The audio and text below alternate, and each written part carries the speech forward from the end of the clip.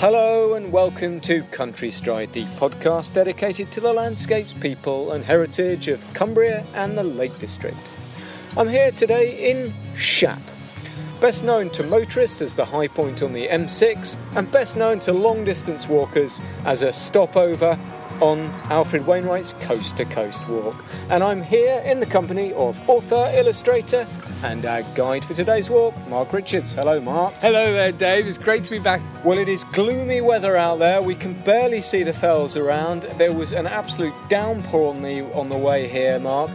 And this podcast has caused us some difficulties, hasn't it? We have been here before. Yeah, indeed. We came all geared up. We had our guests. We gathered in the car park. But unfortunately, although we're all geared to go, we knew that the weather forecast was actually going to get worse, not better. Whereas today, although it's drizzly a bit at the moment, the promise is for clearing weather. We have an interesting double storyline really today, Mark. We're talking about a very historic circular walk from here that one of our previous guests, one of our friends of the show, has been doing some research in. But we're coupling that also with some grounded local knowledge from somebody who's lived here all their life. Can you just give us a brief introduction to both of our guests and what we're going to be doing today? Indeed. Our local expert, and a genuine expert she is Jean Scott Smith, who's got family root connection with this place that goes back serious generations, as it were. And then we've got Alan Cleaver, who's been with us twice before. We did the Corpse Road, and then towards the end of last year we went on the St Bees coast with him, and he's going to be looking at the Posties Round, so that'll be fascinating. We'll be going out into wild country with him. So the Posties Round then, this is the Postman's Path that runs in a circuit from here out onto the fells, and the story behind this, which he will recount and explain a little bit of, Mark, but he found an article in a local newspaper going back many, many years when a local journalist followed the postman from Shap. And where does this route go? Out to Shap Abbey, up to Swindale, to Truss Gap, and then we're cutting across the Rathlen Forest Bridge into Wetsledal and then back down. And for listeners who don't know this neck of the woods as well as, say, the central Lake District, let's be clear, this is wild, lonely country. I expect we'll end up using a compass because even if it's clear, finding what might be the true route will be probably a little bit more tricky. But it's definitely country that you have to be competent in navigation for. And have a good pair of waterproof boots, I believe. I usually wear my gaiters when I'm on this sort of setting anyway.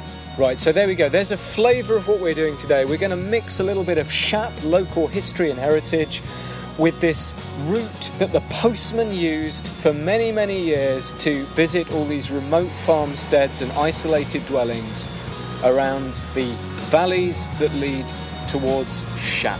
So let's go now and meet Alan and Jean.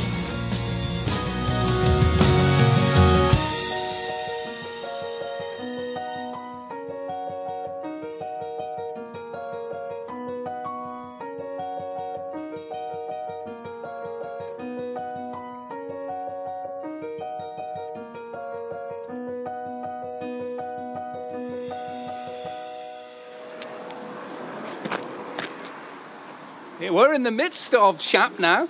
A bit of drizzle has come over, but that won't last long. But I'm in the wonderful company of Jean Scott Smith. I believe you are a Shapite. I am indeed. I was born in Shap. I live in the house I was born in. My father's family have been in the Shap area for over 600 years. They lived in places like Wetsledal and Swindale, where you'll be walking today, as well as in the village itself. Oh, that's what you call indigenous. And what kind of work have you been involved with? Well, I did shop working and catering and selling bathrooms and fireplaces before I retired. Oh, right. But then I got nabbed as parish clerk. And you're also involved with dialect? Oh, yes. I've been involved with the Dialect Society for well over 40 years, and I've been on the committee all the time. I'm secretary at the moment. So what would you call this kind of weather? A bit dowly, a bit mizzly and dowly. Intriguing place, Shap. People know of it, association with the roads and so forth. Can you describe something about the place today? Yeah, well, it's still involved with the road and the railway, but it's become a little bit of a satellite now because after the coming of the M6, it's possible to live in Shap and work in places like Carlisle or Lancaster, and it not being too onerous a drive. Right. At one time, there was quite a bit of employment in the village itself. What was its industries and so forth that made it tick? Right. Well, obviously there was always agriculture. That's the really ancient industry. But then there were industries that were related to the coaching trade and passing trade coming through the village. So we had 4 coaching inns at one time.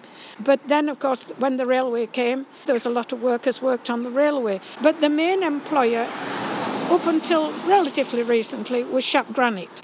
And they quarried the pink decorative granite, which is used for architectural purposes. Also a blue granite that was used for road surfacing, and they also had a concrete works where they made pipes and flags, and they had a lot of housing in Shap.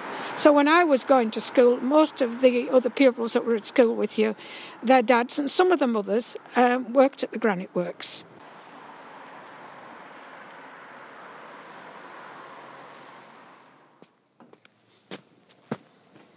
Well, we walked a little bit further along the street, past the famous Shap fish and chip shop. Everybody knows about that, or if they don't, they should do.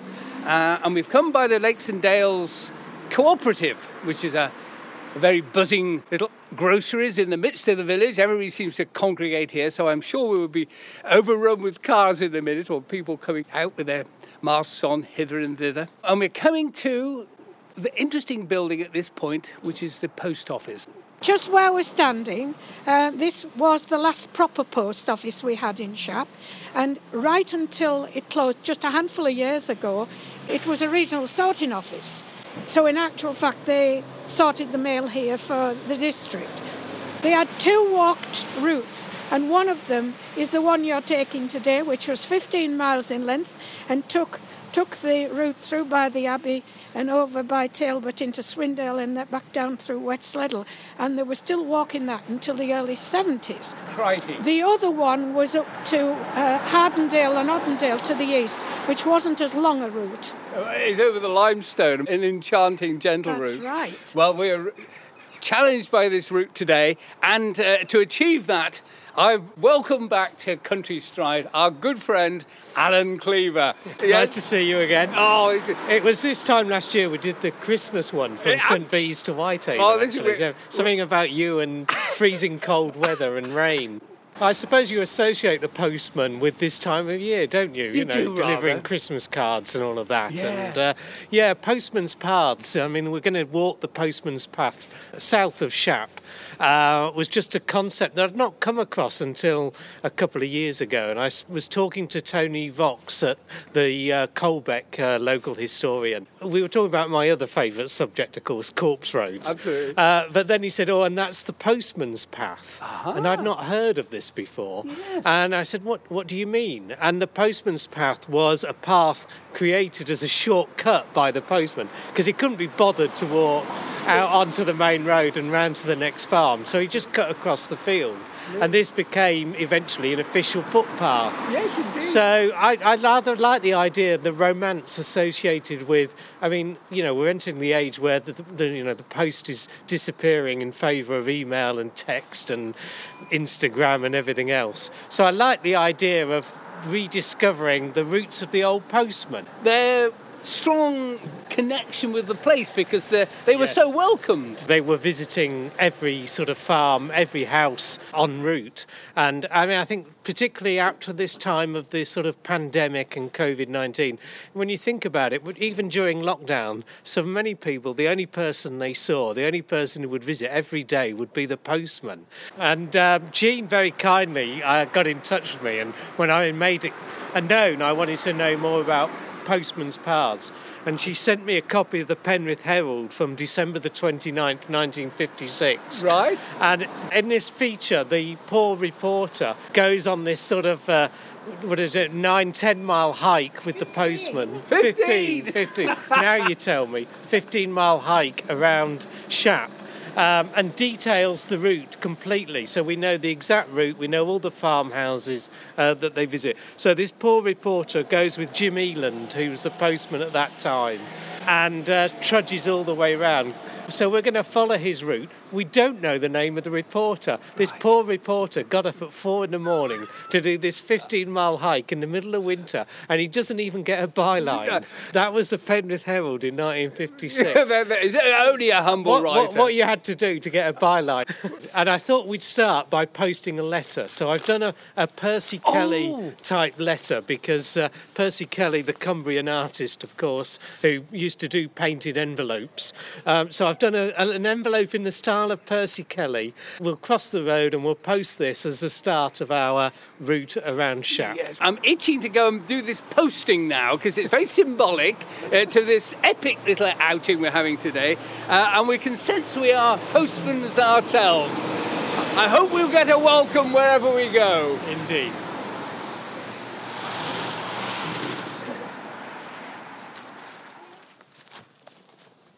Well, we've come off the edge of the road, at the edge of the village. We're looking back about a quarter of a mile. You can see the village. And we're flanked by lovely dry stone, limestone walls. And we're in a particular landscape here that takes us back, 5,000 years, Jean?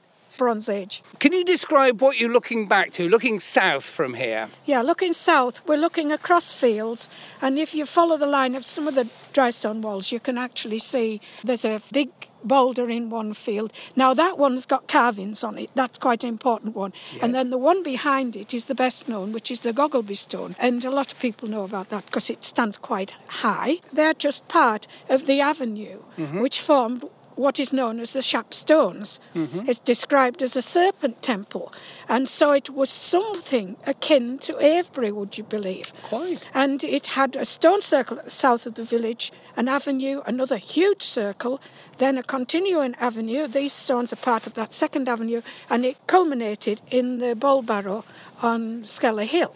Which is where we're standing now, in effect. Behind us, yeah. And in the wall behind us, you can see a set of probably 5-6 stones, large ones, set into the base of the wall. Yeah. They played a part in that tumulus. We believe that they would have formed, in effect, a stone circle that surrounded the burial mound.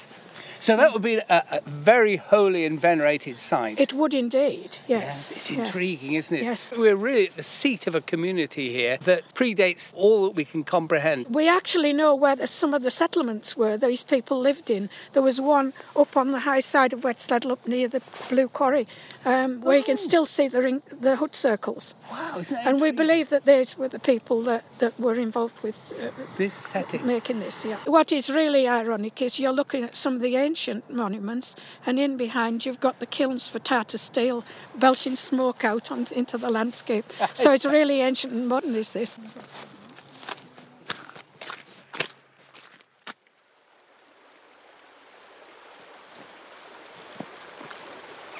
That was a lovely stroll down on that concrete way, winding down into the valley bottom. At the bottom of the slope, it actually goes to a bridge, and we're standing by this bridge, which has timber parapets to it on the midst of it, or the humpback. But the really interesting thing is both the river itself it goes over and the feature on the other side. Can you describe, first of all, the river? What is the river? The river's the River Lowther. It rises up in Mooresdale and runs down Wetsteddle and then makes its way through to join the Eamont at Broome Castle. And the name means? It means foaming river, Ludraha, which is a Scandinavian word. A bit like Lodore in Borrowdale. It is, similar origin, yeah. And at this spot here, you've got this unusual, well, sheep wash, I think you would describe Yes, that. it is a sheep wash, and it's a double-walled track, if you like, where they drove the sheep down, and then they get onto a stone, and they've no option but to jump into the river. And it's quite a deep pool under the bridge. So the sheep would then swim their way up onto the shallower bit, but it was an easy way of washing the sheep. Before you had all the sheep dips and the police attending sheep dipping and this sort of thing. We were always warned that there were whirlpools under these bridges where these big deep pools were, and that it would suck you down. But that was a thing that people used to tell children, and it was really to keep them out of where they could have got into trouble. Yeah, quite. Because it was deep. And we're coming within the shadow now of the Abbey, the great tower that's remaining. Shap Abbey, can you give us a little bit of a feel for what it was? Yes. Shap Abbey was actually founded here in 1199 by an order called the Premonstratensians, or White Canons. And they had been founded in a place called Premontre in France. Oh, right. They liked secluded valleys, but this abbey had been originally founded at a place called Preston in Kendal, which we now know as Preston Patrick. Mm-hmm. And for whatever reason, they decided that they would move to Shap. And the land was granted by a man called Thomas Gospatrick. And they were here from that point until the dissolution in January of 1540. The last abbey in England to be built and the last to be dissolved. Can you describe the setting of the abbey then? Yes. Very secluded valley, well surrounded. As we saw as we walked down, we were almost here before we actually got the first glimpse at the top of the tower. And so it was well secluded, beautifully situated right by the river. Beautifully constructed as well. It's remarkable that the tower survived to the extent it has. Yeah, well, that was one of the last structures to be built. We think about 1500, so on about 40 years before.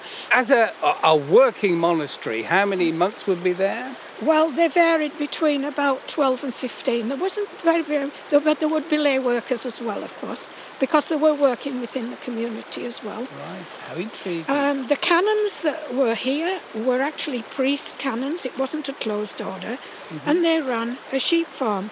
And in their records, they were exporting it all over, out of the country.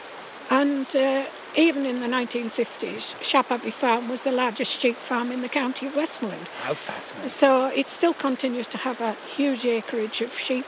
So it was a very large estate. The grant of lands initially for the abbey were roughly about a mile diameter around the abbey, but then there were grants given in Swindale, which you'll be visiting, and in Westliddle for grazing and running sheep and horses and all sorts of things, and the rights of Turberry and that sort of thing. That's for Pete.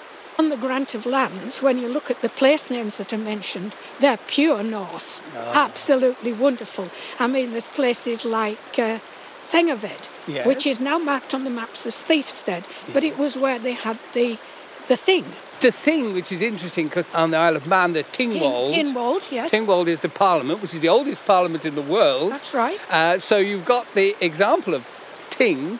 It was a judiciary setup where people could air their grievances and have decisions made. Right. And it would be outdoor. It would be outdoors on the whole. Well, there you are. And Talbot, where you're going, was actually Tile Booth, and it was where they pitched their tents or the temporary shelters for the thing.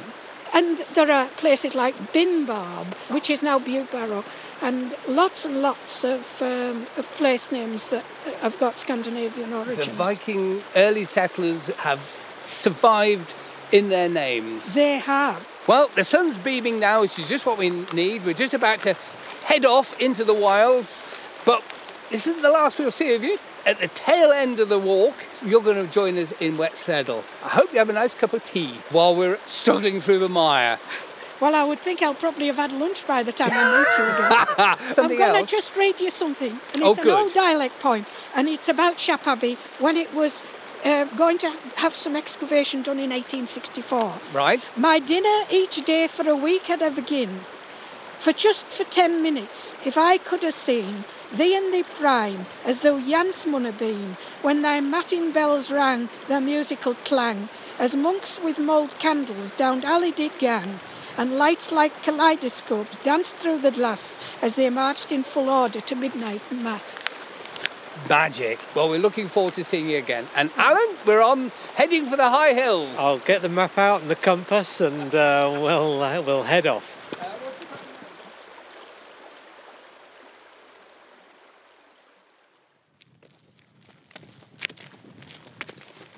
Well, we're homing in on Talbot Farm. It's been a lovely little stroll, actually. It started off being a bit boggy. Just a little. Yeah, you did hint to that. But then we hit the Waterworks concrete road, and then we've come up on this road that leads to Talbot. And it's got a great view. Wow, I've never seen this view before. from this perspective, you can see the very top of High Street Yeah. and Kidster Pike, the definite peak. And the sun is beaming on Welter Crags on High Raise.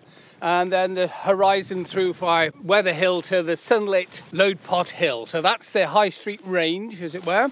And in the foreground is this farm Talbot, which Jean mentioned. You remember that? Yes, Talbot. Yes, I can't do it with her accent, but Magic. Yeah. A Midlands version isn't the same.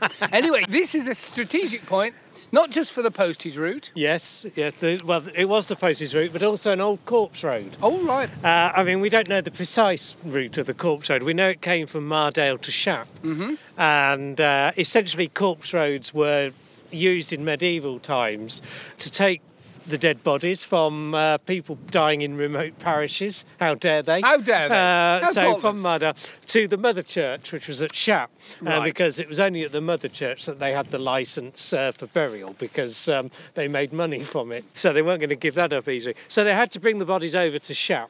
And this was in use, I think, up until about the mid-19th century, is the last record of the person brought over. And then, of course, they decided to flood Mardale, and it's now the reservoir. But the corpse road still survives, not only in memory, but is on the OS map and is walked by many people. This is the route they would have taken, certainly. And it would take you into the village of Keld, which is just over the hill before going into Shap. It's a long walk on the corpse road. Certainly doing it from the reservoir up onto the fell and over into Swindale is a lovely walk, and then Right. have your bait, turn round and go back. But for the Right. more fitter, you can carry on to Shap. Just coming into Talbot, and you still see the shepherd busy with his sheep just beyond the farm buildings.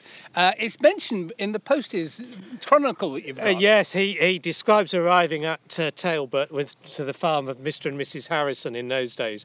But he met there Miss Mary Burgess, who was over 60 years old but young in heart.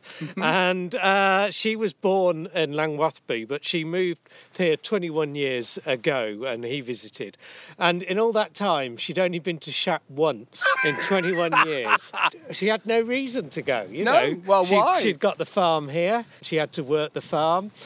So the postman was her real only sort of communication as to what was going on. Well, I say in the world. I mean, for her, the world outside was Shap, and that was it. In those days, they had travelling grocers and things. Well, that's it. A lot of peddlers, a lot of travelling salesmen would have called at farms and instead of going to shops. Yes. I think we're headed back that way in many ways, sense of the death of the high street. Yes. But the footpath that still exists goes straight through the farm, which can be a bit unnerving for people, but I think they're friendly. Ah. And then when you get to the opposite side of the farm, you'll see the signpost out the other end, and that takes us down into Swindale. Oh, I will relish that.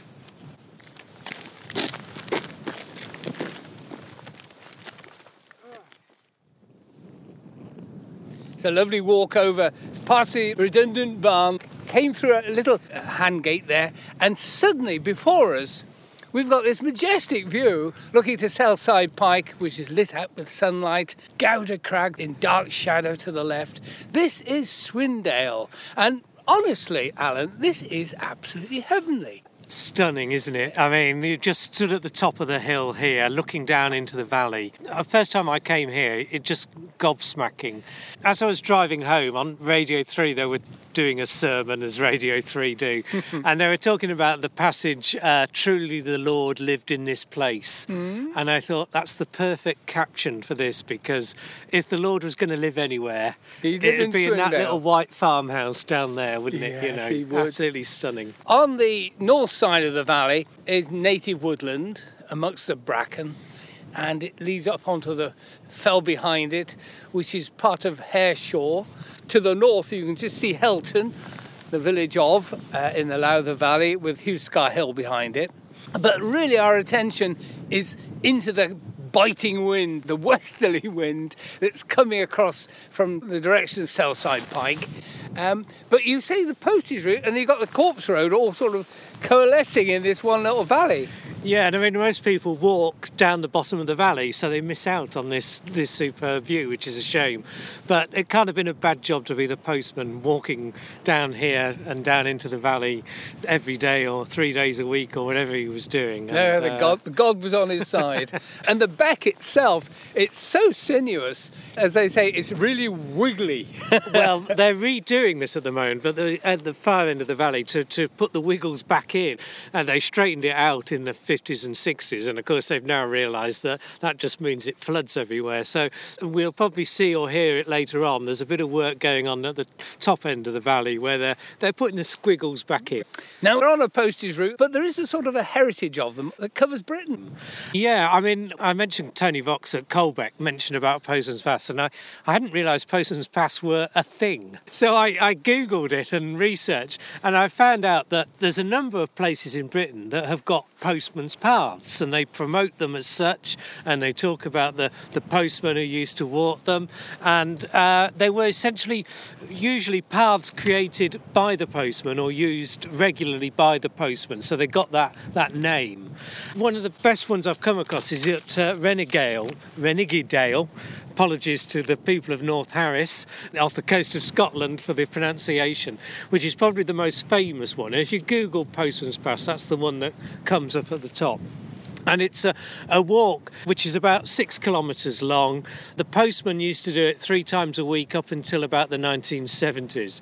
He's still alive, I think, Kenny Mackay. And there's a nice video interview with him on YouTube. But they finally built a road.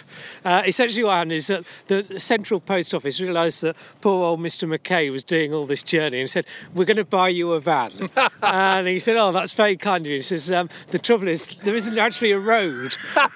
So they then built a road. So he was sort of not made redundant, but he was retired. So the path that he walked is a coastal path, gorgeous. So not as nice as here, but gorgeous. Of course. So they started promoting this as the Postman's Path in memory of him and his work and how he kept the small community of Tarbert, which is where he used to take the mail. And it was, they'd take prescriptions and medicine. And So we've gone from Talbot to Tarbert now. That's pretty good. I like that. And this path in North Harris attracts 10,000 visitors every year. So there's a number of counties around Britain that have postmans. Devon, again, got a number of tourist trails. People go to Devon just to do the Postman's Path. And I think Cumbria needs to jump on this bandwagon.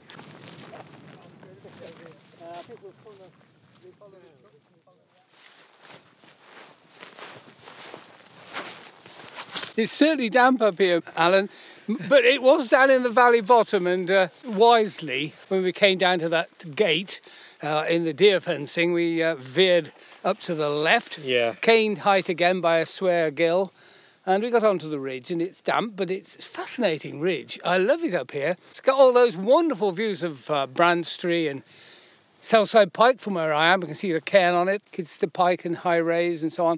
But this actual ridge, this is Ralphland Forest. Oh, right, okay. R-A-L-F land.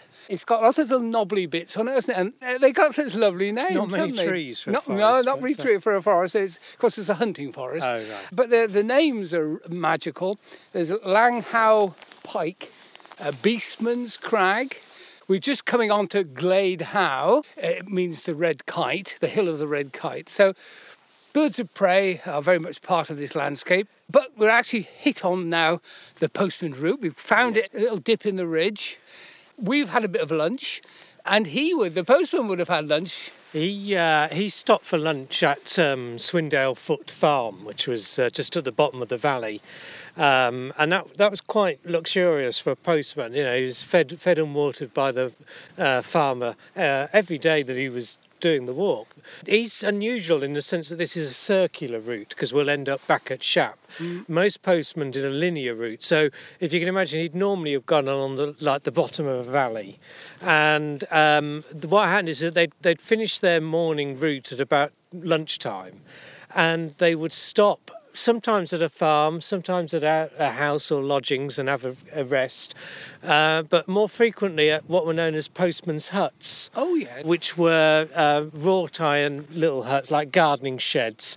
There'd be a pot-bellied stove in there. You might meet with a couple of other postmen coming from other routes, and they'd sit there and have their lunch. Sadly, most of those postman huts have sort of been lost or disappeared. It would be nice to, find some of those, but there are still the occasional photographs of them. I did see one 30-odd years ago at Bewcastle, a wooden one. Yeah. So they were rare even then, I would imagine. They were just, in a sense, temporary working sheds, so nobody saw them as any historical value. Quite. I tend to think I could do with that shower of rain we had. It would have been nice to have been huddled around a pot-bellied stove and in a postman's hut. But if our postman didn't have to go on to Mosedale Cottage at the end, which is now a bothy, it was only lived in for 6 months of the year. So if he didn't have any post to deliver there, he could shortcut across the fell top, which is what we're doing now. So he came up by Galther Crag from that Swindale Foot farm, and he'd cross this, and in all weathers. And he says how he would leave staffs in the ground so that he could see the next day which was the driest route to walk. He created his Styx path. Yes. So he would mark out a route. Fairly certain that's precisely why this is still marked as a footpath on the Veld, because there's no other reason why this footpath should be here. This is a postman's path in the true sense that it's a shortcut away from what would have been the bottom of the valley and the fell road and all of that. It's a tough old job, and these men, they worked all day doing that, but invariably they had other capacities and other jobs they could do. Well, that's right. I mean, the pay wasn't brilliant, and they got to the sort of lunchtime when the postman's hut, and they've got 2 hours to rest, because what they're going to do in the afternoon is go back over exactly the same route and collect the replies from the post in the morning. So people would get their post in the morning, write a reply and give it to the postman when he came back in the afternoon. So they had 2 hours to kill, and most of them had jobs such as as a cobbler, so that the village would know that they could go to the postman's hut at lunchtime and leave their shoes and pick them up the next day, and he'd sit there and repair them. The Greystoke postman was one of those. Geordie Taylor was a character living in Greystoke up until 1960, doing the rounds around Greystoke, had a cobbler's shed in the village and would do those jobs. He was also a poet. The idea of a postman poet was a romantic sort of Victorian term. There were a number of postmen who spent their leisure time writing poetry. Geordie Taylor at Greystoke was inspired by the landscape, by the birds and the wildlife that he saw around him, and he wrote poems based on that. And there's a very famous one down in Devon who was a postman poet. He gained some national fame. I like his story as well, because when the postman came back into the village in the afternoon, they would ring a bell or sound a horn or blow a whistle to let people know that they were there to collect the post. And the one in Devon rang a bell. And when he died and was buried, you can still go to the local graveyard, and there on his gravestone, cut into the gravestone, is his bell. He was a dead ringer. And he's a dead ringer. Thank you, Mark.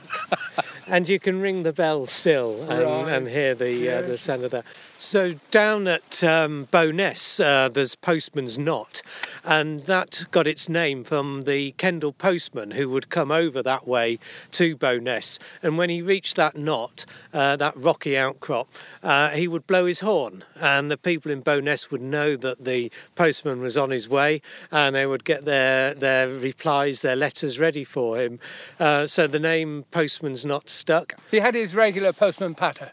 Well, we need to mention Postman Pat, don't we? Right, we'll mention him as well then. Thank you for that awful introduction to it. Cumbria's most famous postman is, of course, Postman Pat, who was created by the author John Cunliffe, became a very famous children's book and children's TV show, and a film even. He was writing this down while he was in Kendal. Based it, he said, on the valley at... Longsleddle, thank you, my memory's going. And, in fact, at the start of Postman Pat, they show his van going over the bridge at Long Sleddle. And Sadgill. Yeah, when you see that, you think, oh, yes, I know where that is. So Cumbria's got the most famous postman in the world, surely. We found, Leslie and I have found in research already, about 6 or 7 postmen's paths from Lawton, Greystoke, Colbeck, places down in the south of the county. It would be very easy to come up with a sort of network of postmen's paths which celebrate the fantastic job that these men did and do, still do today, yes. and tremendously tough conditions, and bringing us the good news of Christmas cards and birthday cards and all of that, really. We have a post lady, Caroline. When we first came to where we are, we had Jim Warwick. In other words, you can always remember your postman. Well, I say that because I worked during the 2012 Olympics, I worked down in London for a while doing shift work. And I mentioned on the news desk there that my postman, Bob, leaves parcels for me at the local cafe because he knows that's where I'm going. And they were astonished. They said, you know the name of your postman? Yes. And you think, God, I've suddenly become rural. I'm suddenly the village yokel, Absolutely. But of course they didn't in London. They're one of the characters of the village, like the vicar, like the village doctor. The postman is one of those iconic people. And, we'd like to celebrate them. And we do. And Jim Eland, who walked this one. And, Absolutely. Hats off to him. It's a tough walk. Well done, Jim. Well, we better carry on to Uncle Monty's cottage. That's where we're heading. Yeah, it's over that way somewhere. Yes.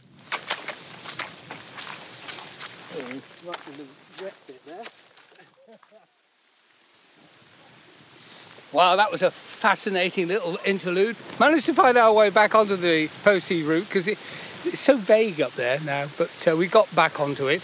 Came through a gate and followed a wall down.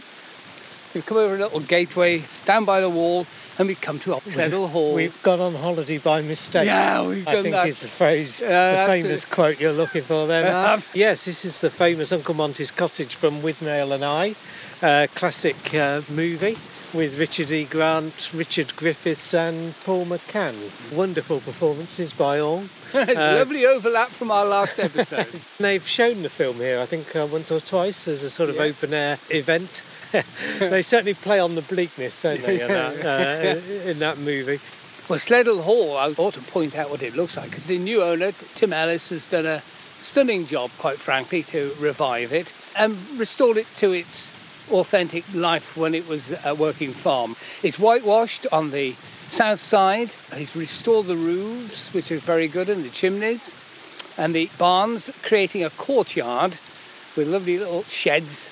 Each will have had its purpose in its working lifetime for horses and ponies or a few cattle. Really tidy little space, very snug, perched on a hillside, on a shelf, right at the head of the valley. There's no farms above here. And the view, well, you can look to the southeast and you look over Wetsleddle Reservoir.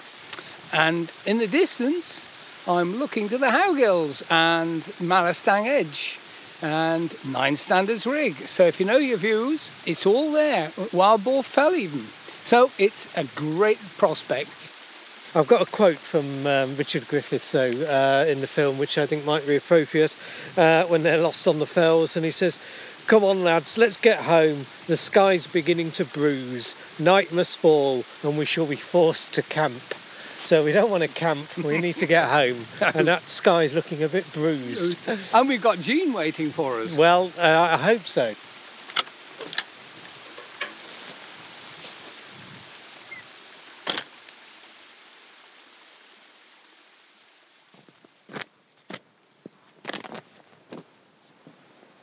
That's a lovely route down there from Sleddle Hall past the Grange. And we've come down onto a tarmac road, which has brought us down to a Victorian letterbox, VR.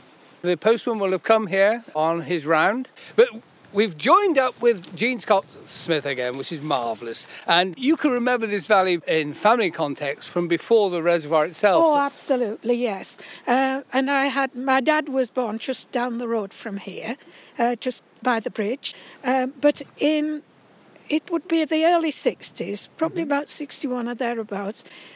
Dad took me and we walked round the valley and visited all the farmhouses. Of course, it was a local man, and everybody said, "Oh, come in, have a cup of tea." And we were about awash with tea by the time we got home. But what a precious memory it is, because a lot of those farms were demolished when they built the dam. And there's not many people, except people that were living in the valley, that would have that sort of memory.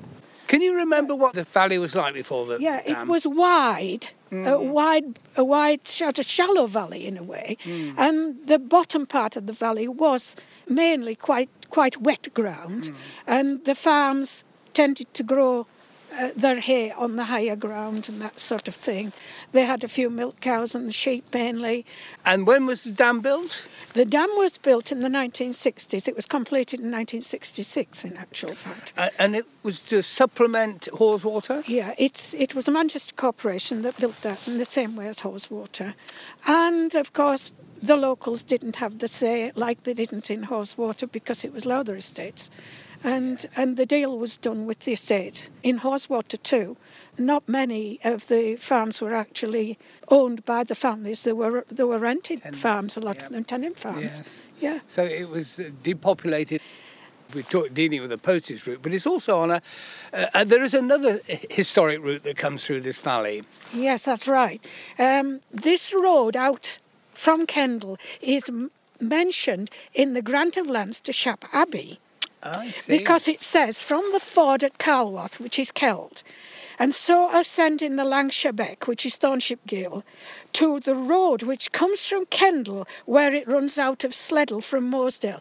And that was an existing road in 1199. Fascinating. Now, we also know that it's part of a great drove road that ran all the way from Ravenglass via Hardknott and through by Ambleside, Troutbeck, Kentmere, Long Sleddle, into Wet Sleddle. And then, of course, it was later used as quarry road for the quarry up in Moresdale where they were cutting slate. Yes, and of course over ahead of Long Sleddle is big quarries. Yeah, that's right. Wrengill. But they would bring, yeah. So that's the history of that road. Fascinating, isn't it? Now, you've also got a bit more history here because you were pointing at a clump of trees by a pylon ahead of us. It's on a bit of high ground. It's known as Shapthorn, and it was used in ancient times as a waymark. Of course, there weren't signposts, and people that were travelling, if there's something on high ground to aim for. But we believe that there's at least 12 routes come into that point. And you can see right down the Lune Valley, up Wet Sleddle, you can see up to Shapfell and away across towards Ottendale and down the line of the avenue. So it's a very, very good viewpoint. What's up there now? What's there's a burial mound Yeah. in amongst the trees, and the trees. It was originally a thorn tree. Right. Well, thorn trees actually, even when they haven't any foliage on in the winter, are quite dense trees. Yeah. So they're still visible, even when they've lost the leaves. But now it's 16 sycamores, which have been obviously planted to replace at some point. We'll go down the road a little bit more, down to the mill, and have a little talk down there. Yeah. Mike's going to run me down in the car.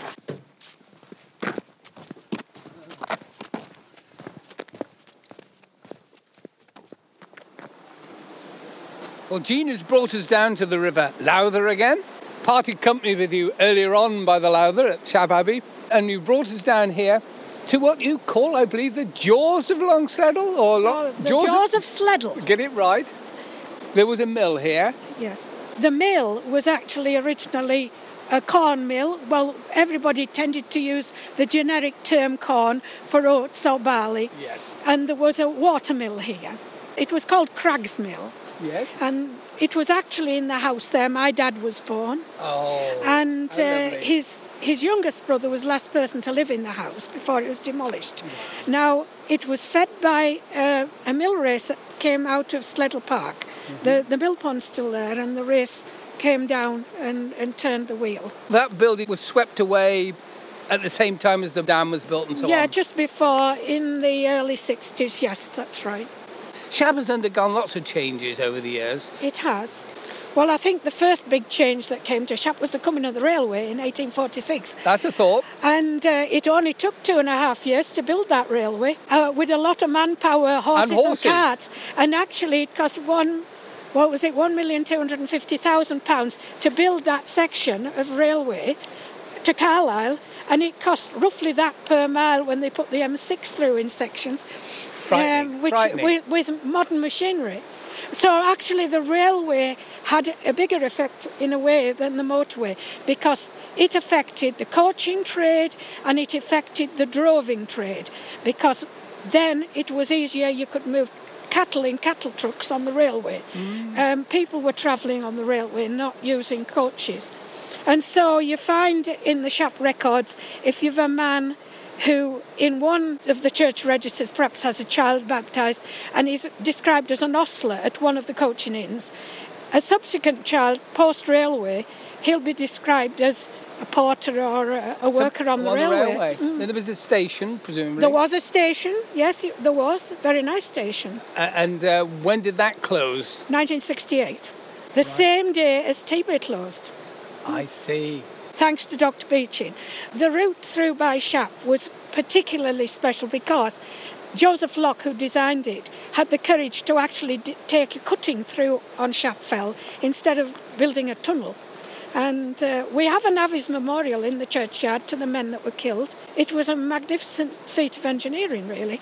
So we're going to the motorway. Yeah. That opened in 1970. Yep. So throughout the 60s, we had a lot of navvies around Shap because you'd got itinerant workers that had come to work on the Sledle Dam, and at the same time you had the ones that were working on the railway, and there were these like temporary villages of caravans, Yes. Housing these people, and the school had to put an extra couple of terrapin huts in as classrooms to accommodate the children, because there were families that come with some of the men that were working, of course. Fabulous. It made it very quiet through the village, would the have road, done. initially. And one of the things that you noticed in Shap when I was growing up, if it was very quiet, it used to wake you up at night because you had constant traffic all day, all night. And that was usually signified that it had snowed and everything had come to a standstill going over Shap Fell. Yes. But of course, when they opened the motorway, that was in the summer, and it was waking people up because it was quiet, And if you could think of a few things that really have changed in your lifetime that have really impacted on your thinking of the place. Yeah, well, we have a lack of public transport now. We have like community bus that runs 3 times a week, when we used to have one every hour in each direction every day. The Shap Granite Company, the concrete works, is closed, although the Pink Quarry is operating again now. It was closed for a lot of years. There are less shops in the village as well. And so you haven't got the workforce in the village now that you used to have. And that's impacted on a few things. Shap is unusual. There are around the county a few outdoor swimming pools. I know there's one at Lazenby, I can think of. Yeah. Askham is one. But there's a great one at Shap. Yes, they advertise themselves as the highest open-air swimming pool in the country. Sadly, they've been closed this year. Yeah. But it was opened in the 1980s. Yeah. It's quite popular. Yes. It's a heated outdoor swimming pool. Would you believe it? But when I was growing up, if you wanted to go, you went into the becks. Yes, and indeed. they were icy. Some of the lads used to be naughty and build dams with sods and make deeper places in some of the little gills and that. Yeah. And then you used to find all your swimming stuff was full of mud. Because there's a great pool underneath that bridge at Shap Abbey, wasn't there? There's another one under here. There's one under the jaws of Sledle as well. Yeah, well, that's right, yes. Got to that magical moment. We have quick fire questions. Oh, gosh. Okay. What was your first Lakeland memory? Haweswater at the age of about 4. My grandfather, who lived with us, was a great fisherman, and his best friend, was a man who had been born up in Haweswater, and they both had fishing rights on the new reservoir because they'd had them on the old lake, and they were allowed to keep them for their lifetime. It used to be a case of Mum would used to say, put your strong shoes on, we're going up Mardle. And so I can remember going up at maybe about 4. And the ladies used to go for a walk and the men went fishing. Wow, so that's lovely. probably... They were on boats, presumably? No. Oh, on the shore? Off the shore. Yeah. There were fly fishermen, trout and things like right. that. Yes. Yeah. What would be your perfect Lakeland day? Perfect Lakeland day? Oh, just going and sitting somewhere really quiet with a nice view, really. And there's so many places to choose from, you know. Quite often, it's nice just to walk up the field behind my house and sit on a big stone and just look across at these eastern fells. Have you a favourite lake in the Lake District? Haweswater, although it's a reservoir now, but it was a natural lake. The natural Haweswater, beautiful lake, almost in two halves with a delta at Measant, and just a lovely community, and we've so many stories about that. And even though it's a reservoir now, it still retains, well, the fells and that are the same. Another question. Have you got a favourite food that you love that's distinctive to the area? Aye, a bit of rum butter or a good tatey pot. Tatey pot, there you go. With a bit of black pudding in it, made with Herdwick mutton. Have you a favourite fell? Top of Shap Fell, actually. There you are. No, I know you can go in the cab, but I mean, when you're on the top of Shap Fell, you can see right down to Morecambe Bay. I mean, it's great, and right across to the Pennines. Do you remember the Leyland clock? Yes, I do, and I know where it's at. Yes. In fact, I was talking to a man called Huck up at Talbot. Yes. Off mic. And he'll be related to the lady that used to wind it up. Absolutely, yes. He was telling me about it. I know her, Yes. If you were Prime Minister for a day and you were going to make some kind of change to Cumbria's welfare of the landscape and communities of Cumbria, what would you want to enact? I think I'd shut myself in a cupboard for a start off. But anyway, no, I think they forget that the North exists, and we don't get half the benefits that we ought to get. Because, I mean, it's a very, very wonderful part of the world. And there's all the industry on the West Coast that doesn't, you know, it's sort of almost distanced from everything else. Yeah. OK, so looking really into the distance... Really in the right distance. Up there. Right, yeah, that's the very place. Yeah. When a few friends gather and want to scatter your ashes, if that's the way you want, is there somewhere you'd like your ashes to be scattered, or your remains? Well, I'd like to be buried in the churchyard at Shap with my ancestors. Well, there you are. That's rounded that off wonderfully. You're a Shapite. Is that what you call yourself? Shapite, yes, or a Shap shoe duck. Shap where the shoe ducks were down in Needles and Moe Brackens with a rail bar. There you are, listeners. Now you know. It's been a special pleasure to be with you, Jean. You are an absolute genius. And we're saying farewell also at this point at the jaws of Sleddle to Alan Cleaver, who's done us proud on the postal route. It's been a pleasure. Been a nice day. Yeah. And lovely to hear Jean's stories and some grist to the mill, because we can waffle on for hours. But Jean's got some actual hard facts, which makes it good. Yeah, bigger and haver. Grist to the mill. Big and haver. That's it. Yeah. Look forward to seeing you again on another occasion. I hope so too. Yeah.